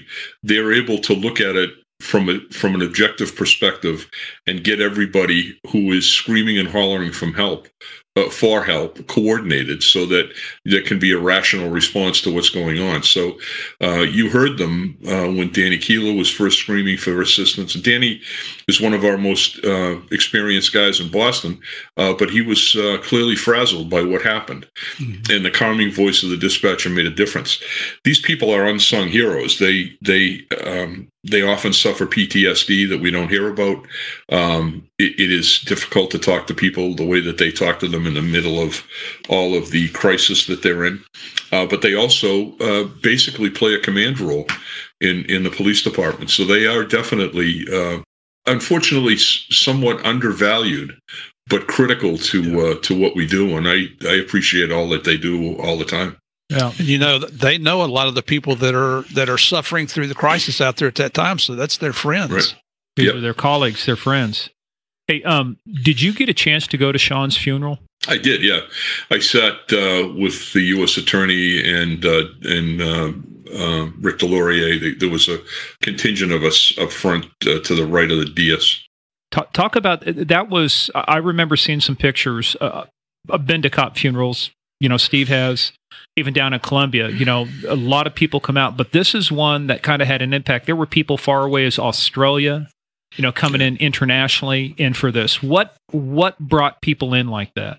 Well, I mean, first of all, it was an international event, so I think it brought the attention of people that wouldn't be attentive to a robbery or something that happened. Right? This was an attack on the United States by actors that were attempting to sow chaos in the country, and Sean paid the ultimate price in defending the country. So I think people were grateful for that. But the other thing was he was really well thought of in the MIT community, and MIT has incredible international reach, and it's just like people that went to Harvard. You meet them from all over the world. And they ask you very specific questions about Harvard Square. When was the last time you were in Grendel's? They know quickly whether or not you really went there. Or you're just a poser. Exactly. Yeah. Right. And so I think that played a role in this too. The academic community was very much in evidence and supportive of the police during that time. Let's kind of recap, because I want to finish up with what you're currently working on, but we just kind of want to bring things to a close, because what eventually happened was, Dzhokhar is the survivor. By the way, just a quick point of one small connection to the case is my wife and I are sitting watching TV, and the FBI agents just see them searching a house, and it's one of the Tsarnaevs' residents. And I see my sister-in-law walking out of the front door holding a box of evidence. She's an FBI agent. Oh, no kidding. Out of the Rockville, Maryland RA at that time. And I was like, hey, it's her. Yeah. Yeah, they brought everybody in from all over the country. It was all hands on deck. We kid a lot of people, and we have our good-natured ribbing. But look, when it hits the fan, and when I mean it, I mean when the shit hits the fan and you need help, what you did was building the relationships. That's what made this work. You just didn't come in as like, we're going to do it my way. You spent years, decades building relationships. And the one time you really needed those relationships, guess what? They worked. They were there. Yeah. No question about it. You're absolutely right, Morgan. In our pre-call, you had also mentioned another group of unsung heroes, and that's the community. Right. Their response to you of stepping up to the plate and adhering to the orders. I mean, nobody wants to put martial law out there. You don't want to restrict our freedoms here in the United States. And it quite honestly, pisses me off that Washington's second guessing you guys on declaring martial law. Well, this is a very special instance. You're not doing it to create a dictatorship like happens in third world countries. That was for a very specific reason. But you said, without their participation and assistance, would you have been as successful as you were, as quickly as you were? No, absolutely not. There was absolutely no way we would have been able to get done what we got done. This guy would have been in the wind, and who knows what he would have done afterwards. So it was all hands on deck, including the community, and the community played an enormous role in this. Yeah, and you mentioned not being able to buy a drink. There's no better feeling in the world than when somebody in the community comes up and thanks you for a job well done, is there? Right. Yeah, absolutely. Absolutely. Yeah. We don't do it for the pay, but free drinks, I'm in. I'm there. Well, I don't drink alcohol, but donuts, I'm good with donuts. I'm a cop. Well, you don't drink anymore, Steve. I know your stories about Colombia, so. Yeah. No, wait a minute. Really quick, Steve, tell them about the Ring of Gold. Oh, yeah, that's an ugly story involves Cuervo Gold. Let's just leave it at that. Oh, no. Come on. Anytime a DEA agent, is moving on, what happens, Steve? In Colombia, we had a going away ritual, and that was called the Circle of Gold, in which all the agents had to get up in a circle, and we've gone through as many as 5 bottles of Cuervo Gold to say goodbye. Oh, man. I don't think anybody said goodbye. We all just kind of fell on the floor, went to the bathroom, and threw 1 up. tequila, 2 tequila, 3 tequila floor. Yeah. Well, that's something. Well, That's but nasty. so let's cap this out, because what eventually happens is Dzhokhar tries his best, but he goes to court. They only take 11 and a half hours before they convict his sorry ass, and he is sent to ADX Supermax in Florence, Colorado, to join the likes of El Chapo, who we had Paul Crane and Abe Perez on from DEA that led the hunt for El Chapo. Wow. They've got Ted Kaczynski in there. You've got I actually helped the FBI out on part of the Oklahoma City bombing case, because those sons of bitches built the bomb. They got the Ryder rental truck 1 mile down the road from where my mom lived, and they built it at Geary County State Lake, 5 miles from the front door of my boyhood home. So, Wow. I had, anyway, all of those, what a collection of people, right? However, though, I want to close out with this, and then we talk about you. There are some things that bother me, though, about this, and just digging into this. And one of them is actually the government's own response to the motion to suppress. And in there, they say government's opposition to defendant's motion to suppress statements. Of the 2 remote control detonators used during the Marathon bombings, only one was recovered, suggesting that the Tsarnaevs or someone else had retained the use of the other one for possible use with additional bombs. And then the other part was the Tsarnaevs also appeared to have crushed and emptied hundreds of individual fireworks. We talk about the black powder. Therefore, it's reasonable to expect that if the Tsarnaevs have crushed this, there'd be a lot more around, yet searches of the 3 vehicles yielded virtually no traces, strongly suggesting that others had built or at least helped the Tsarnaevs build the bombs and thus might have built more. So that leads me up to this kind of, for me, a penultimate question.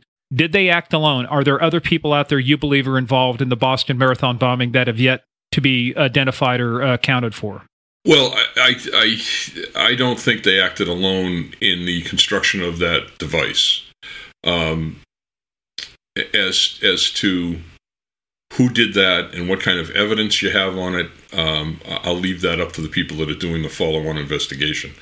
But I don't think those devices were made from Inspire magazine or from the internet, and I don't think you can squeeze that much gunpowder out of a firework to make something like that. I think that there's something else going on there, and I will tell you that investigation is still active. So I hope that if they get enough evidence and they can point to somebody else, that they bring them in. Ed, what are you doing now? I run a security consulting business.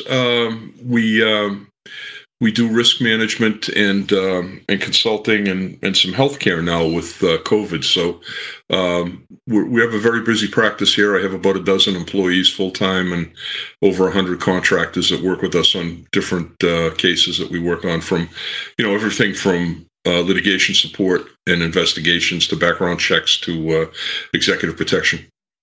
Now, and I'm sure you're still in demand from other police agencies, from Washington, from the government in Massachusetts. I mean, you've got a wealth of experience there that just shouldn't be wasted. Yeah, well, thanks. Yeah, on the consulting side, I do a fair amount of work, and I enjoy it. So there's life after policing, as you two guys know. Oh yeah. Well, next thing you know, you'll be starting a podcast. No rush on that. Yeah. Well, you also, I understand, spent a ton of money coming up with the name for your firm. What is the name of your firm?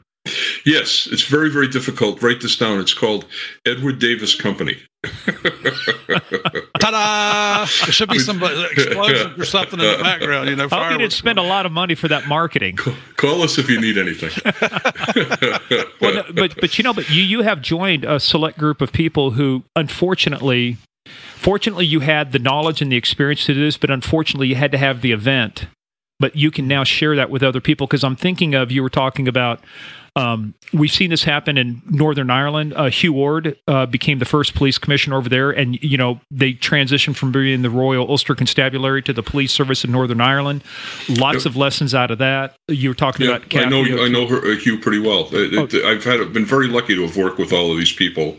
I mentioned London, but I was in Jordan and in Israel, and I've traveled to Singapore and a few other countries. I've had we're doing work now in India. It's a great job. Have you been to New Delhi yet? I passed on India. I sent a couple of my guys over there, but I've heard of Delhi Belly, and I figured I didn't need that.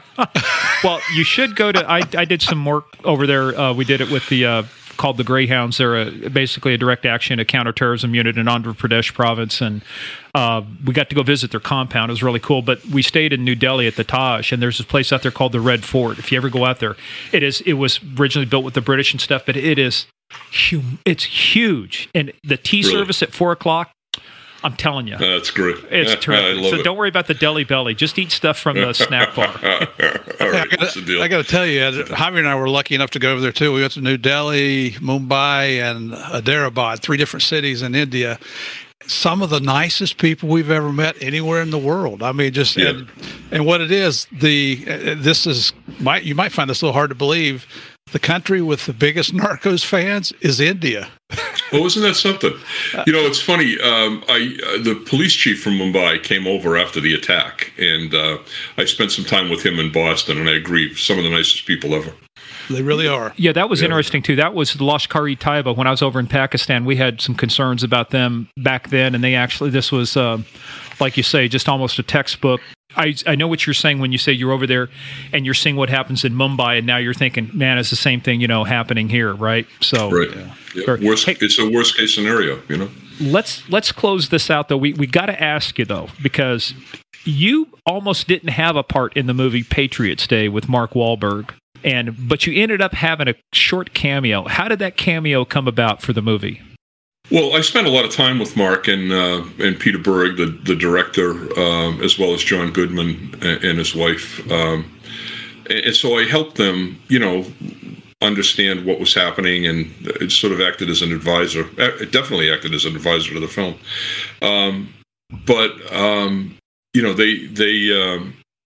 They had a very specific story to tell, and they told it. And then at the end of it, they wanted to put some real life people who were involved. So they had me and Jeff Puglisi and a couple of other people just give a message at the end. So I spent some time out in Hollywood with them. It was a very interesting experience. Well, we got to ask you. So we have what we call the patented narcometer. I don't know if it's patented or narc. It's our way of. It's patented. We want to rate it on 2 ways. One, if whether or not you enjoyed it, and number 2, how accurate it was. So, number 1, on a scale of 1 to 10 kilos, 1 being you hated it, 10 kilos, it's like it's off the charts. Did you watch the movie? First of all, did you watch the movie Patriots Day? I did. I hate to ask that question because sometimes people go, no, I don't want to see this. I know about it. All right. Scale of 1 to 10, how much did you like it? How many kilos? Oh, I liked it. It was 9 kilos. Oh, Mark's going to be pissed. You didn't give him 10. You're not going to be invited back to work out again. All right. 9's pretty good. 9's not bad, but as we know from Steve, sometimes Hollywood, fact and reality. Well, you lived it. You know what I mean? It was perfect. So 9 would be good. But let's talk about, from an accuracy standpoint, because we know Mark Wahlberg was kind of a synthesized character.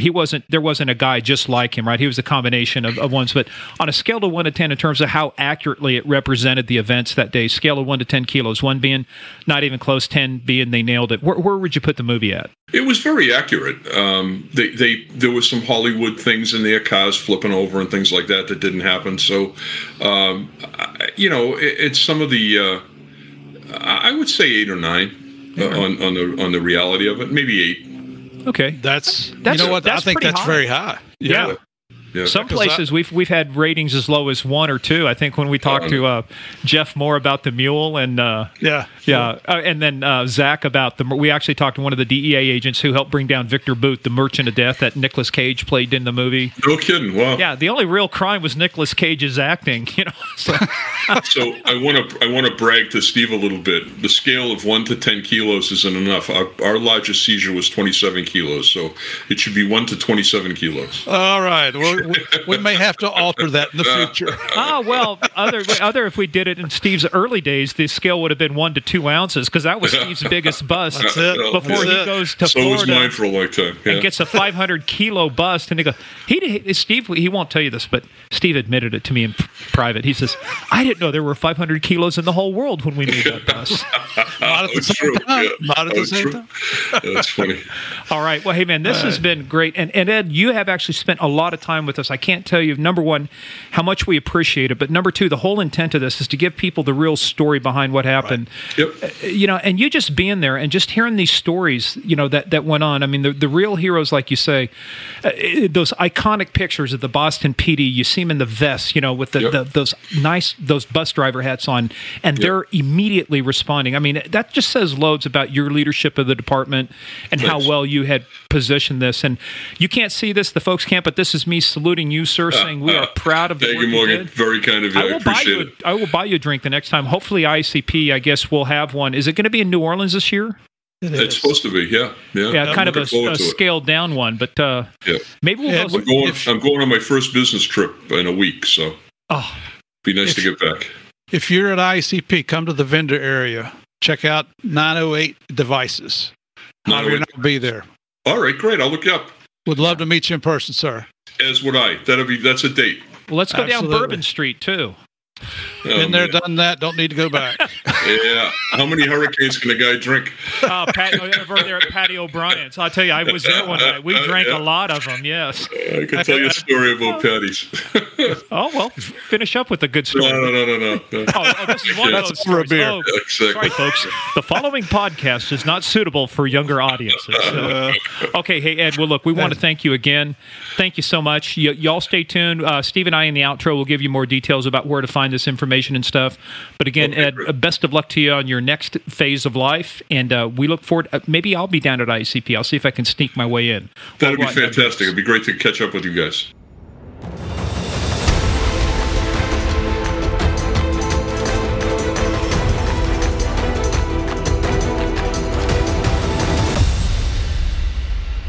Well, Steve, I'm glad you didn't give it away because it was one of those things that kind of blows people away. I mean, just to hear him say he doesn't believe the investigation's not closed. Ed Davis, the commissioner, the former commissioner, but the commissioner at the time of the Boston Police, thinks there are others involved in this plot. And that is just so scary. And that's why we didn't want to give it up in the intro to this episode. But man, I mean, just think about that. The devastation that they caused that day. How many marathons do we have? How many sporting events do we have? How many public gatherings do we have around the United States, as well as other countries? And it's just, the terrorists, we're just easy targets for them. So the fact that there might be other conspirators out there that we haven't found yet, a little bit scary. I mean, not that I've ever run a marathon, but I'm not going to. But I don't think I'm going to attend one either. Yeah, well, and it's one of those things too. It was so, quite frankly, it was kind of easy to build those bombs. I mean, but they didn't have. That's the other thing it got into too. These guys are not the brightest bulbs, in the pack. Right, and right. I highly doubt that they had the ability to build. I say relatively easy to get the parts, but it's complicated to build a working bomb that works like it's supposed to. It's just not something you wake up one day and go, I think I'll build a bomb. So, I'm like with you, Steve. I think, it's one of those things that makes you, but you know what? It makes you more aware, and it's really like, don't question assumptions. Somebody leaves a package there. I'm even in the airport, I'm going, is that yours? You need to take it with you. Maybe I'm being overly paranoid, but it's like, we both lived in the area on 9/11 here. We both have seen the things. From Bogota to wherever else. It's like, no, guys, you need to question this stuff. So, that's kind of the dark part of it. But go ahead. Oh, I was going to say, hats off to law enforcement in the Boston area. You guys kicked ass and took names that day. You didn't give in. You pursued everything. That final gun battle, some of those guys, their stories are just unbelievable. Heroism and bravery at its finest. And that's what law enforcement is about in this country. It's not to focus on the very, very significantly, very few that make bad decisions or are bad. Because you've heard us say it before. Nobody hates a bad cop more than a good cop. I'm bad cops. I'm okay throwing them under the jail and throw the key away. I don't have a problem. That's, it makes us all look bad. But God bless those guys. They did a fantastic job. I was involved in some investigations a couple times where we ended up having to charge people. But guys, that's life, Anyway, but Yep. You take an oath, man. Live up that damn oath. that's right. I mean, you raise your right hand for a reason. So, but let's get back to having some fun, though. So before we tell you about the next episode, which is this one's going to be good. Trust me on this. Hope you guys enjoyed that. If you did, go to Apple, give us 5 stars. Let us know what you think about the story, about the Boston Marathon bombing, about Ed Davis, about, the whole thing. Just make sure you go there. Give us 5 stars. Again, it's magic. We don't know how it happens. It's David Copperfield, Penn and Teller, David Blaine, street magic. We just don't know. We just know it works. Head on over to GameOfCrimesPodcast.com. Get all your merch there. We'll be constantly updating it. We'll have some seasonal things coming out for merchandise as well. Maybe some live shows. We're taking some hints from Jimmy, James, and Sarah over at Small Town Murder about how they're doing their live online shows because it's hard to get out. And we think we'll have some fun stuff coming up. Follow us on social media at Game of Crimes on Twitter, at Game of Crimes Podcast on Facebook and Instagram, and PayPal.com. Use our email, gameofcrimespodcast@gmail.com or paypal.me/Game of Crimes. And again, go to Patreon. We've got some great stuff coming out. In fact, we won't tell you what our random surprise is, but we normally don't do topical stuff on our podcast, but we are doing it on Patreon. So if you want to hear our thoughts about a ongoing topical case right now, that's where you're going to find it. So, Steve. Yes. I have to ask you one question. What? Have you thought of what your stripper name's going to be for this next episode? I was given a nickname when I was stationed in Greensboro, North Carolina, that I will not repeat on here. Why? What does it sound like? What does it rhyme with? I'm not telling you. I'm not going to tell you. You just have to. Hey, you're a former criminal investigator. Go find out. Okay. Yeah, it's very embarrassing. So I do not have a stripper name. You can call me Murph. But why would we be talking about a stripper name, Murph, for our next episode? Well, our next guest is going to be one of the special agents in charge from the Drug Enforcement Administration. She is in charge of the Phoenix Field Division. Her name is Sherry Oz. Sherry, I haven't had the pleasure of meeting her in person yet, but we did on video, and she turned out to be a real hoot. Man, one of the most fun interviews we've done so far.